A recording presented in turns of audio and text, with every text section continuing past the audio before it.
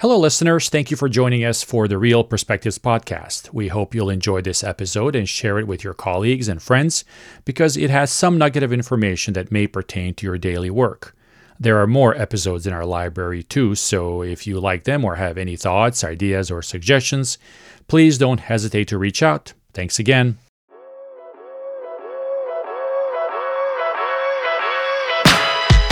Hello, listeners. This is your host, co-founder and publisher of the registry, Vladimir Bosanac. Welcome to today's episode of our podcast, where we are honored to be joined by renowned architect Bill Leddy.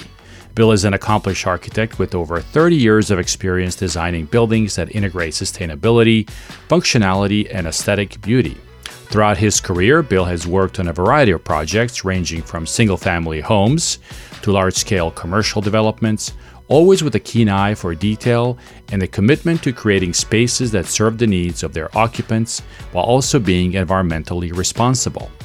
In this episode, we'll dive deep into Bill's approach to architecture, discussing his design philosophy, inspirations, and notable projects. Whether you're an aspiring architect, a design enthusiast, or simply curious about the world of architecture, this conversation is sure to be insightful and inspiring. So without further ado, let's welcome Bill Leddy to the podcast. Bill, good morning. How are you? I am doing great, Vlad. Thanks for inviting me to be on your podcast. Yeah, thank you. It's our pleasure. Where do we find you today? Where are you? I'm in San Francisco. Actually, talking to you from home at this point, but yeah, it's a beautiful spring day, and Yeah. And I like to ask this question, just out of curiosity more than anything, how has your work habit evolved, in the last few years, home versus office? And, do you guys have a philosophy, or are you flexible, or what's your thinking there? Well, when the pandemic was easing down, we of course the interesting aspect in our firm, which is around 35 people, was that the ideas about working together in one space kind of split pretty hard down a generational divide. Anyone older than around 35 or so couldn't wait to get back to the office and have that shared experience. It's a collaboration, overhearing conversations, learning as you go. And everyone under 35, more or less, was like, "No, we're good. We're good." so we've evolved into a 3-day a week sort of in the office, Mondays and Fridays, optional. And what we're finding, actually, it's interesting, is that a lot of folks are starting to gravitate back to the office, just because it's nice to get out of your sweatpants and actually be with other people and talk about design, which is kind of what we're all about. Yeah, definitely. And did that divide surprise you? Did it surprise you sort of? Not at all. Who wanted to do what? Interesting. Yeah. Not at all. No, it's just, I mean, I think there's already, we can, this is an entirely separate conversation, I guess, but I think there's I would argue that technology has created already a generational divide between, folks who grew up using a pencil in their hand and folks who grew up with a keyboard. And I think that communication, or that divide, I think is pretty much falls along the same lines. I think there's this sense of self-sufficiency when you've got this powerful tool at your disposal, when in fact there's still lots of things to learn. So anyway, I think we're striking a nice balance, and people seem to be happy Interesting. about that. Interesting. So Bill, just as kind of a introduction about you and your firm, tell us a little bit about your background, how the firm started, things that kind of got you to where you are today. Sure, thank you. Well, my partners, Marcia Maytum and Richard Stacy, and I, were practicing together with another firm, and we eventually became in the 80s and the 90s, and I think we've been working together since 1983, a long time. And in around 2000, we had done a couple of projects for nonprofit organizations, and found that to be so gratifying. That there was a mission that these folks really had, they held passionately, and we agreed with that mission, and we found it to be really rewarding to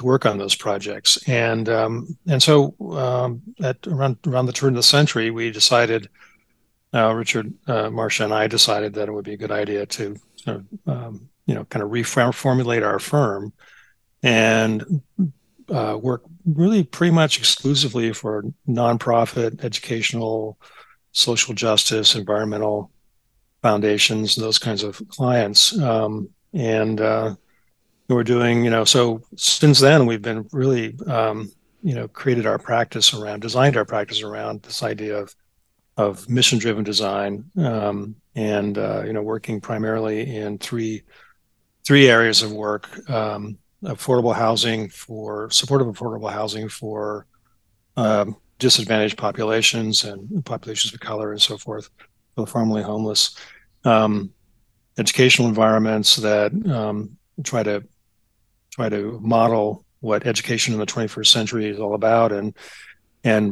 model deep sustainability in that regard, and then cultural and public institutions, libraries, and that kind of thing.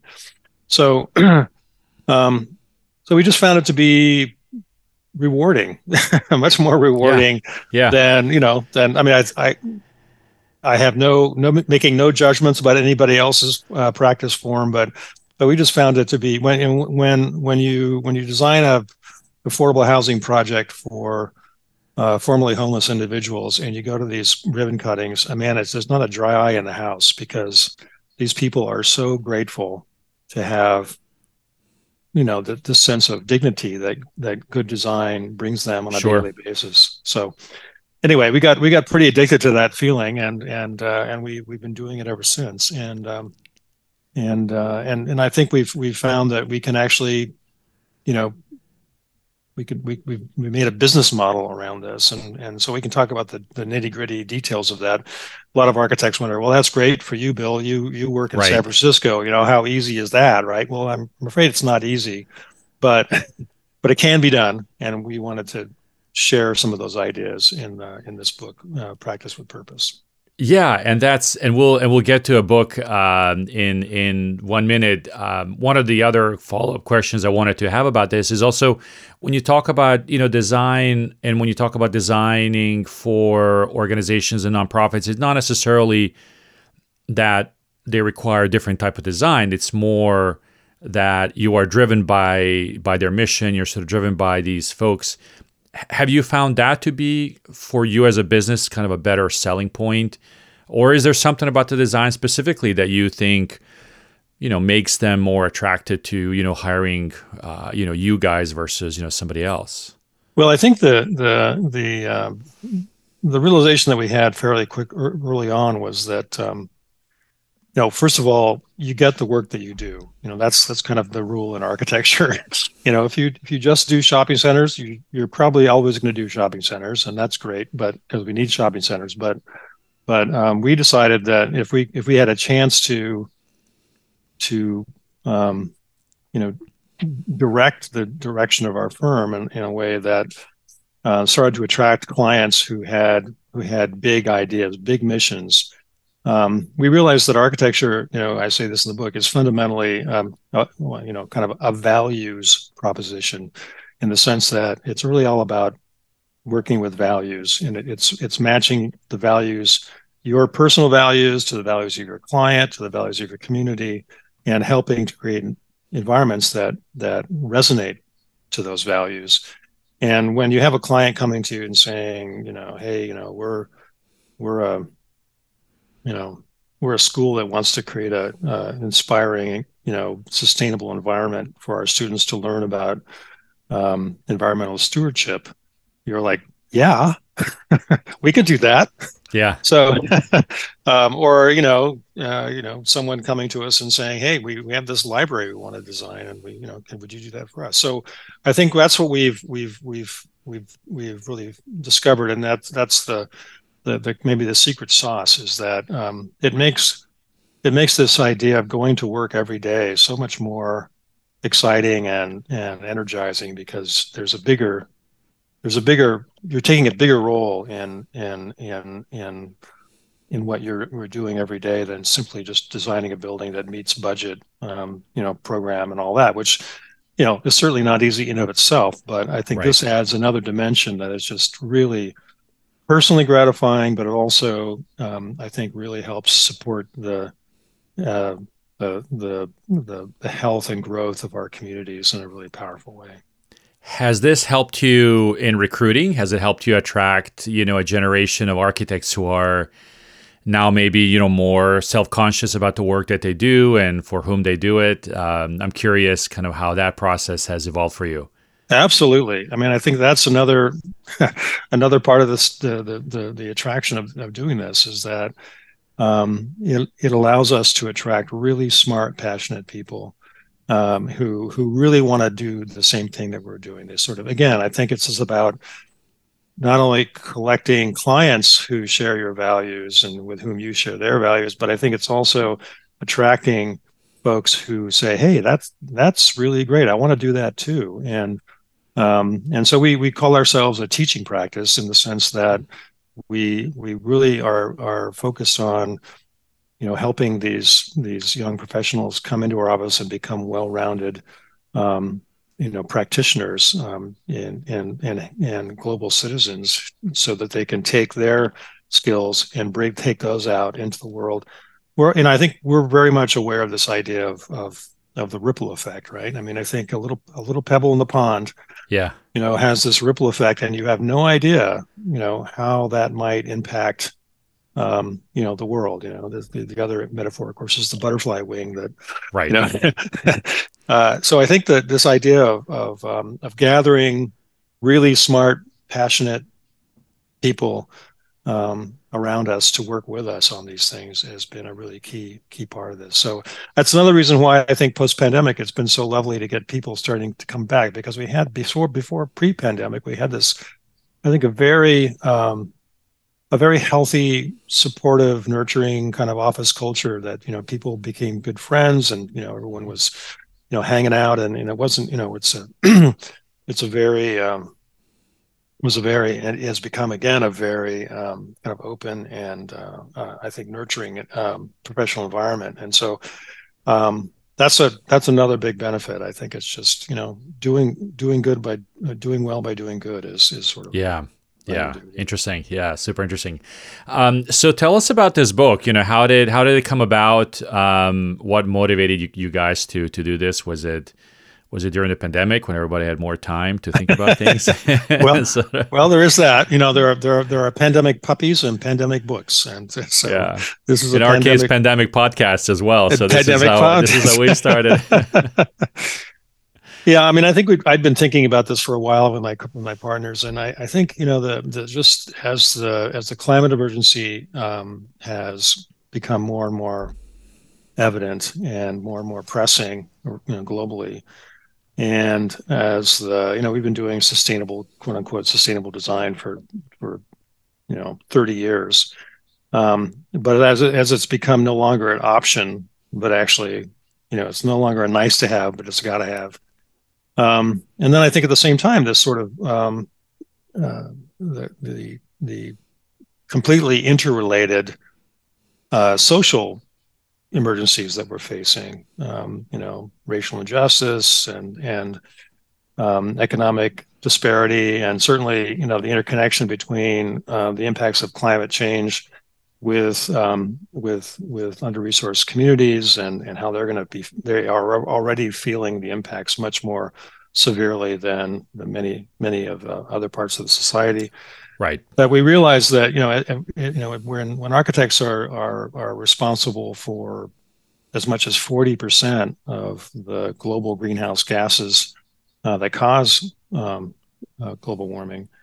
We have a responsibility, but we're also really well positioned to be leaders in trying to solve these problems. And so, this book is really kind of we refer to it as sort of a love letter to the profession. It's really geared to aim, or sort of focused at young professionals, emerging professionals, students who I know, having spoken to many of them, are saying, wow, what am I supposed to do in this world? It's things are completely out of control, and how do I take agency?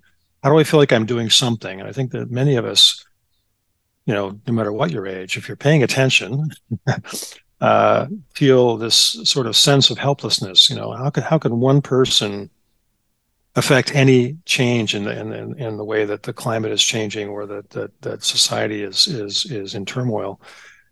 And I think this book is a way of explaining, we hope, an option, a viewpoint that allows us all to take action and agency every day when we go to work every day, designing environments.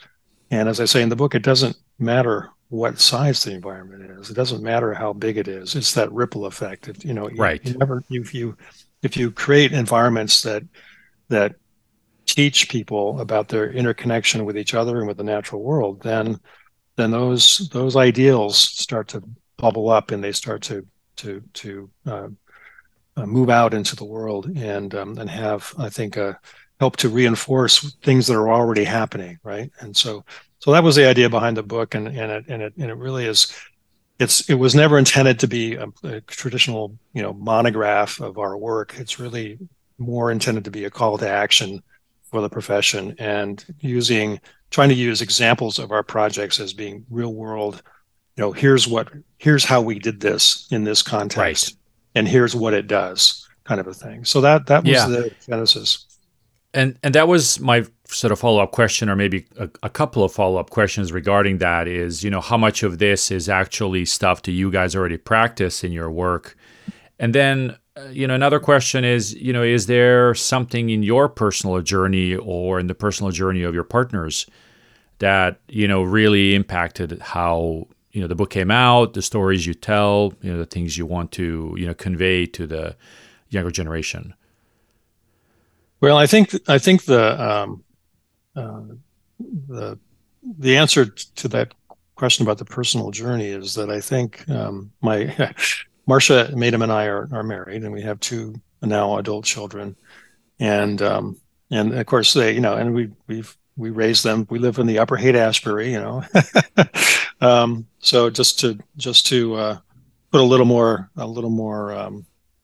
uh, uh, you know um, Context, right? context to the situation, right? Um, and they refer to us as just old hippies. But I think the idea, though, is that I think we early on in our career, when we were coming of age in the early mid '70s, it was a time of hopefulness, and a time of we thought we could all change the world through architecture, and I think we were naive because we didn't really understand how complicated the world is. But now, with 50 years under our belts, I think the idea is that we've learned over the years that we can make a change. We don't have to take a job necessarily just because, we've got to pay the rent, although sometimes we do.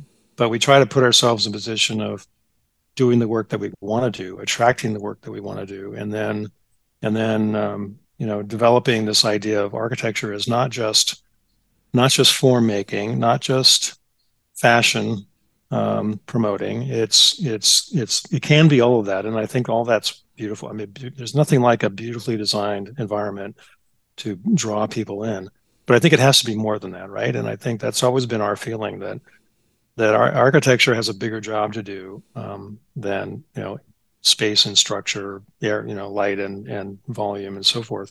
It has to also, um, reflect the values of our communities. It has to help lead us to a positive place where everyone is welcome, everyone is benefiting from these experiences. Architecture isn't just for rich people; it's for Right. everybody. Yeah, and that's a good point. I mean, there is certainly the notion that form should follow function, or certainly that's one of the tenets of the industry. Have you found that with your purpose and the work that you guys do, have you found that the firms sort of seek that purpose? Do you find that purpose then that you convey through how you approach your work then gives new ideas to your clients that maybe they've even thought before. Tell us about that. I mean, I think, being in a position of, hopefully being a trusted advisor by our clients, that I think there is a great opportunity to help, to bring them along. So we get all kinds of clients from folks who, are totally immersed in sustainability and all of that, to folks who think it's a nice to have and they're interested, but they're a little worried that it's going to be an extra cost and so forth. And so get the full range of folks. We work a lot with schools where, or even universities where, half the board of directors is totally bought into the idea and the other half maybe not so much, right? So you have to kind of go through a process of proving that it's an economic benefit as well as a benefit to the other ways that it is. So I think that this idea of form follows function, absolutely, but I think it's the functioning. We say a little bit differently. It's a melding of poetry and pragmatism. The pragmatism component of it is this idea that we want to set up our communities so they will thrive. So our grandchildren will thrive in this uncertain future that's coming. That's a pretty practical, goal, I think. Right. And yet we also don't want to make this all about numbers and metrics and systems and checking boxes and all that. That has a place, but it's not something that we've really always embraced. I think we've always looked at it as being both poetry and pragmatism, and finding the poetry in the pragmatism as well as the other way around, so that when you have a completed environment, it's completely woven together, and that a young student or a formerly homeless person can just walk into a space and just feel instantly at home. I think that's, and I guess that's another point that I wanted to raise. I think is really maybe resonates with the younger students and younger architects, but maybe has gotten lost for a lot of folks in my generation, which is this idea of empathic design. This idea that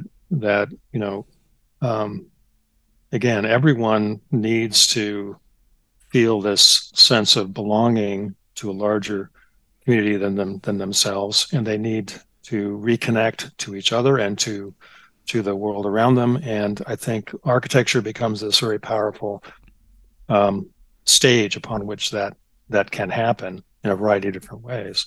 Yeah. And I think the idea of understanding this wide range of folks who might actually be using your space is really a key point. So again, it's in our minds, it's no longer about making huge heroic sculptures. That has a place, that's great, but that's not what we're interested in. What we're interested in is creating environments that are memorable, that are welcoming, and that are enduring in a sense of embracing the people that engage with it. Yeah, the thinking behind this book and the sort of notions behind it, is that something that you're finding others in the industry are also pursuing? I mean, I understand that you are hoping to kind of sow the seeds of these ideas with young architects, but at the same time, have you seen this having an impact throughout the industry? And where? Well, absolutely, and nothing happens all by itself, and we are certainly not the first folks to think of things in these terms. But I do think there's a rising awareness already that we see around the industry that decarbonizing the built environment, sustainable design, and all that is not a separate silo from equity, diversity, and inclusion. That in fact they are all those issues are completely combined, and we're seeing that come up and bubble up more and more now. And I think the reason behind the book was, and this is probably true in any transition. I mean, I think one of the things we have to understand is that our society is facing the greatest threat that it has faced in ever in thousands and thousands of years, and not just of society, but all of the other species on the planet. Sure. And I think getting folks to understand the urgency of this challenge requires more and more messages to be out there, especially in the constant deluge that we all find ourselves in, of constant new books and new websites and new podcasts, and it's impossible on sometimes to really consume even a fraction of all that. But I think this idea of urgency is another part of the book that we wanted to get out there, that we can't afford to wait 10 years really to make these changes. We have to do it like right now. And so the idea of sending this out there and trying to help reinforce the other messages that are similar was a big part of the intention. So in the book, you outline in sort of 10 steps or, maybe 10 kind of, goals essentially, right? How your peers or, young folks in the industry can start to think about this and implement this. I thought it'd be fun if we kind of went one by one, and what I'll do is I'll kind of throw each one at you and then have you talk through it. So the first one is communicate your values. Yeah. So thank you. So I think that the preface to all this is to say that there's no one recipe for this, for practice with purpose or for mission-driven design. And we are completely in awe of the variety of creative responses that all of our colleagues will have to some of these ideas. So this is more intended as being sort of a few ideas to start with. So I think the idea of communicating your values is just what I said earlier, is that accepting the fact that really what architecture is all about values. It's about the values of a community, and it's about your own values and how those match up. And I think the idea of being clear about what your goal, what your vision is, what your mission is in your practice, I think it does start to help clarify for people inside the organization, but also outside the organization, what you're all about. Yeah. Attract mission-driven projects. So once you do that, once you clearly state your mission and what you're trying to achieve in your practice, then I think the idea is that you start to develop long-term relationships with like-minded individuals, clients, collaborators, communities who have some commonality in their goals. And then when you design a project that is about those missions, I think crafting compelling project narratives that tell this story of how this environment furthers that mission helps to reinforce the importance of the environment that you created. Be selective when you can. So I think I said earlier, one of the realities we learned early on in our careers was that you get the work that you do. And so the idea here is to try to design your practice in such a way that, when we found this to be successful in our case, such a way that, we keep a lean, mean machine. We're about 35 people, and that if we get any bigger than that is probably going to be a problem. So we want to keep it relatively small. And then at the same time, develop the sort of economic stability through a diversity of project types that helps bridge the gaps across the ebbs and flows of the economy. One follow-up question with that: by being small, do you think you can also make an impact that's big enough, and then can maybe a bigger firm adopt this without sort of having to narrow down to a smaller type of an organization? Absolutely, and a lot of our heroes are bigger than we are, and there are many. There are several out there who do just amazing work in this regard, and they're in the 100+ person range. I think we just found that that for us personally, the 35 person range seems more manageable, and we've take some amount of pride in the fact that we punch above our weight, as they say. Yeah. This is an interesting one. Surf the bottom half of the wave. Yeah, a little California lingo in there for everybody. No, I think this goes with the one before. I think the idea is that architects are always the canaries in the coal mine, right? We when there's an economic downturn, we're often the ones that feel it first. And so, as the ebb and flow of the waves of the economy come through, the whole idea here is to you don't design your firm for the top half of the wave. You don't design it for the fat times, nor do you define it for the super lean times. You have to design it to be kind of right in the middle, so you have the flexibility to go either way and ride out that wave. Good. Practice diversity. So I think diversity is a big word that's come up lately, but I think it has multiple meanings, and it has to do with diversity of project types. As I mentioned earlier, it's important to keep a variety of work in the office, so you're not reliant upon one industry. But it's also seeking out designers and colleagues, collaborators who are from underrepresented communities who can bring a new perspective to the work every day. And I think that's really key, because we know we live in a kind of a very complicated world, and we want to make sure we have as many smart, insightful people of various backgrounds as we possibly can. Right size your practice. Yeah, so this gets to this idea of how big do you have to be, and I think this is pretty much um, dependent upon how you want to organize your firm, obviously. But in our case, I think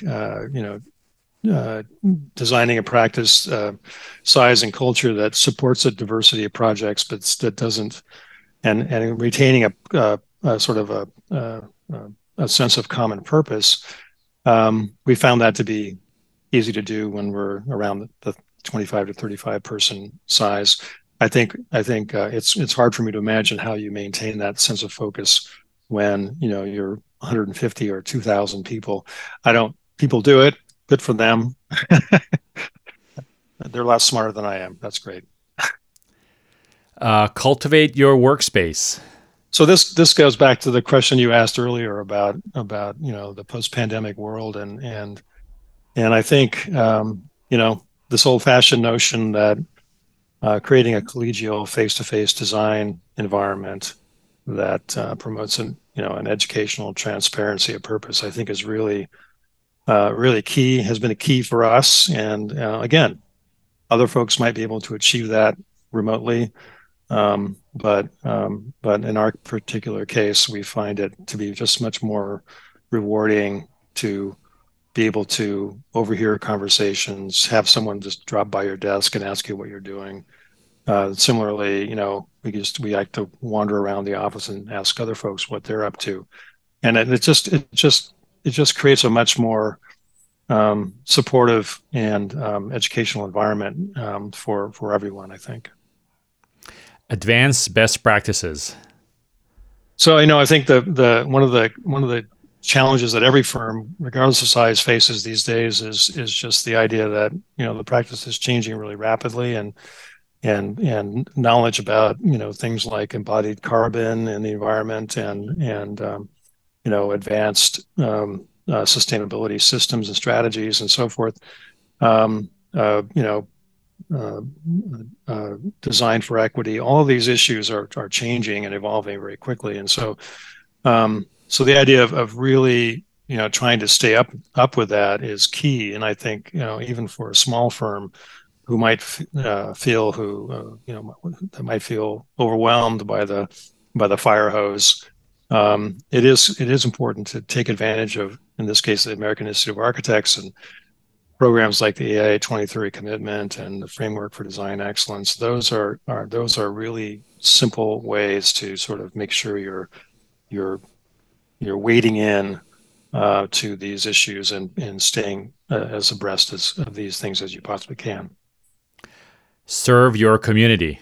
Yeah, so this is something that maybe architects in the past, have thought about in a variety of different ways, and I do think that in the context of this combined ecological and societal emergency that we're facing globally and in our local communities, with everything that's going on, is is absolutely key. And I think this is part of the larger message we make in the book, that that we can't afford business as usual anymore. We can't afford the old role of architects as simply professional service providers. That we have to sort of think about embracing a few additional roles, and one of those might be, as stewards of our communities, leaders in how we create resilience for the future, and basically change agents for the common good. I think our training as creative thinkers in a messy world, we can get things done in a big, complicated, messy world, makes us ideally suited as a design profession to help address some of these issues through the built environment. And the last one, number 10, advocate for change. Well, I think that this goes along with the one before. I think the idea of what does it mean to be an architect is sort of changing. I think it used to be old white guys designing houses for rich people, and that still happens, and that's great.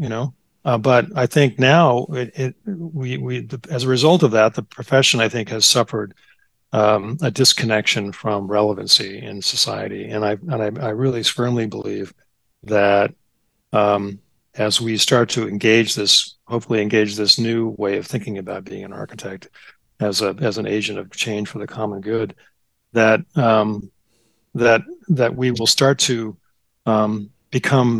be perceived as being more relevant, because frankly we will be more relevant, and to the broadest part of the population.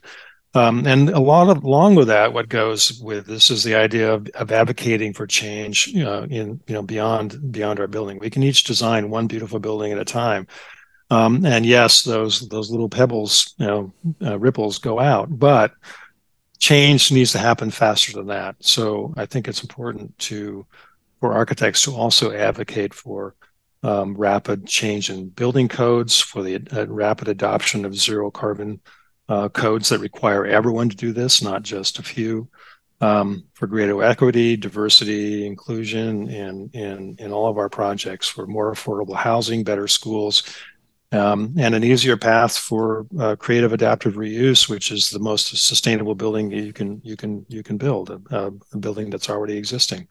So all of those things, I think, is a way for architects to move away from being the artist businessman, which without leaving that behind, I think you can also add to that and create a greater value for your own practice and a greater value for your community, which I think is the absolute goal here. Yeah. Bill, as we close our conversation, I usually like to end it with a couple of personal, anecdotes, maybe, thoughts around, lessons learned throughout this process, or maybe just lessons learned throughout the, process of building your own practice, and then maybe, some advice to either your younger self or other kind of advice outside of these, 10 and other things, to either younger people or things you wish you knew back in the day, right? Sure. I mean, I can tell you, one of the seminal projects in my career was the design of a building in Berkeley called the Ed Roberts Campus. It was conceived as a center for the disability rights independent living movement, and was designed. It was really the largest project of its type at the time to take what's called universal design that welcomes everyone regardless of their abilities, at scale beyond restrooms and single family homes, and it really, the concept of it was the idea was to go beyond the ADA and think more broadly about architecture as an environment that provides a graceful welcoming for this whole range of people. And we designed this place to be inspiring and welcoming, no matter what your level of ability was, and it's been open now for 10 years, and has been I think a very powerful model for this kind of thing around the world. But I think the it does come down to the personal connection with the individuals. And and speaking about empathic design, one of the most inspiring folks that we worked with on this project was a woman named Jan Garrett, who is a woman who is a very inspirational disabled rights advocate and administrator, who is also an attorney. And she was born without any arms and legs. And she was, at the time we were doing the project, she was president of the Ed Roberts campus, and and she was just amazing. And I think what ended up happening was we ended up thinking about the project in terms of Jan specifically. How would Jan get to this project after hours, let herself in to her office, do her work, and go home without any help at all? And so she became sort of our avatar, if you will, and for the design of the project. And whenever we would come up with a design, and we'd work with a whole variety of working groups of folks representing a whole wide variety of disabilities and so forth. But we'd always think about it in terms of what would work for Jan. What would Jan think about this? And then fast forward, I was sitting in the conference room at the Ed Roberts campus one day, maybe 3 or 4 years after it was opened, and I was meeting with a group of folks, and this fellow came in a wheelchair who had no use of his hands, and he was a little emotional, and he was a little bit late, but he was emotional, and everyone said, "Well, what's up, Fred? Are you okay? Is everything okay?" And he goes, "Well, I just realized that this is the first time in my life that I've ever been able to get into a building and not ask anyone to help me." And I thought, wow, that's amazing. Yeah, that's pretty powerful. Yeah. So I think for me it sort of says it all. It says this is what, yes, architecture is about beautiful space. Yes, it's about craft and all those other things, but it's also about helping people do things that they should be able to do no matter what. And I think that's the bottom line. I tell students a lot these days that you may not think so, but I think, in my opinion, in the history of architecture, there has never been a more important time to be an architect. Interesting. Yeah. Well, Bill, thank you very much for taking the time to speak with us. Really enjoyed it. Enjoy the rest of your week, and be in touch. Same to you, Vlad. Appreciate it. Take care. Thanks a lot. That was another episode of the Real Perspectives podcast, and we thank you for taking the time to listen to it. Conversations like these help us comprehend our evolving industry better and hopefully provide a perspective that helps you understand the dynamics of commercial real estate. If you like this episode, please subscribe to our show and tell your colleagues about it. That is the best way to spread the news and help us remain relevant across the industry. Cheers.